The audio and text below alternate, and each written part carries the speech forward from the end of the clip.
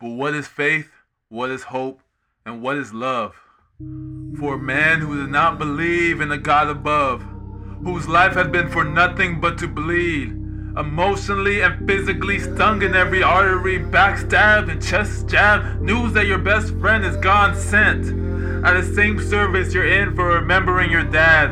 It's a cruel thing. And when all you see is money and what you can buy is generally for nothing, but rather a temporary high, something you see and greet before you say goodbye, till it turns to crisp and to ashes and it's just buried in the sands of time.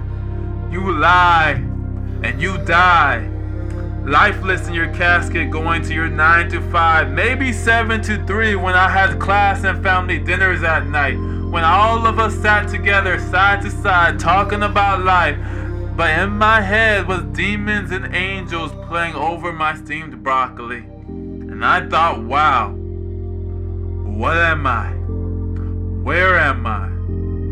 Who am I? Is this life just a coincidence? Is my purpose what I make of it? Because if it was, then it wasn't worth it. Because me trading in sleep for a high school diploma day after day until I eventually got broken. At that very moment, my heart, man, it was hopeless. Someone took the sun out of my sky, unspoken, and my mouth was tied. Gasping for air, my heart was frozen, and I stood there wandering in a nightmare of no timeline to be woken. My cry to heaven was one just asking for a sunset, as my hand, my head, and my heart was bleeding over the temple steps, banging down the door of no answer because I couldn't get in. Positive thinking, my political party, nothing. I was high on popularity, knowledge, but nothing.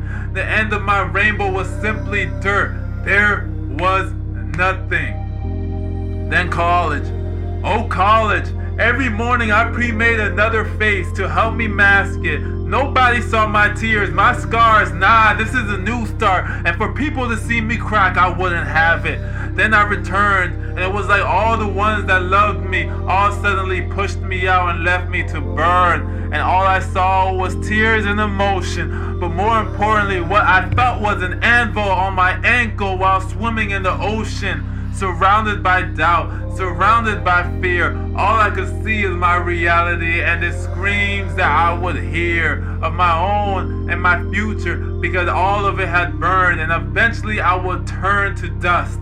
And the roads that I've paved, the buildings that I've built, the money that I saved along with the empire I made to be so real, eventually would just crack beneath me.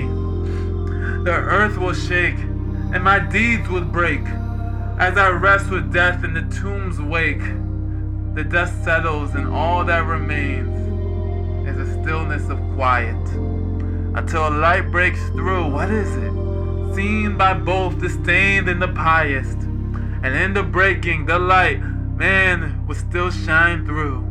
The torn pages of the painting allowed an artist and their muse to create artwork greater than the shattered pieces that the world threw. An unveiling of this piece would throw the world away.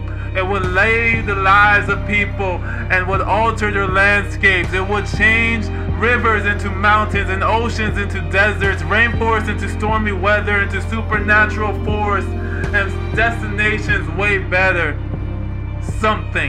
Someone was being built that day. And I wasn't the only one who had died. The nails that was once struck into my hands to leave me paralyzed were now rings used to tie me like a groom did it to his bride. Those scars that were wrapped about my arms, my chest, and my thighs were the first sewings of a suit. And I was getting dressed. I was getting ready for the fight. Because my chest, my lungs coughing out blood were just the first steps of my new body, taking in my first breath, walking out my new lungs. And death was really just a rest, because the sun is coming up soon. Sunday is coming, and the rise will be seen from the east to the west.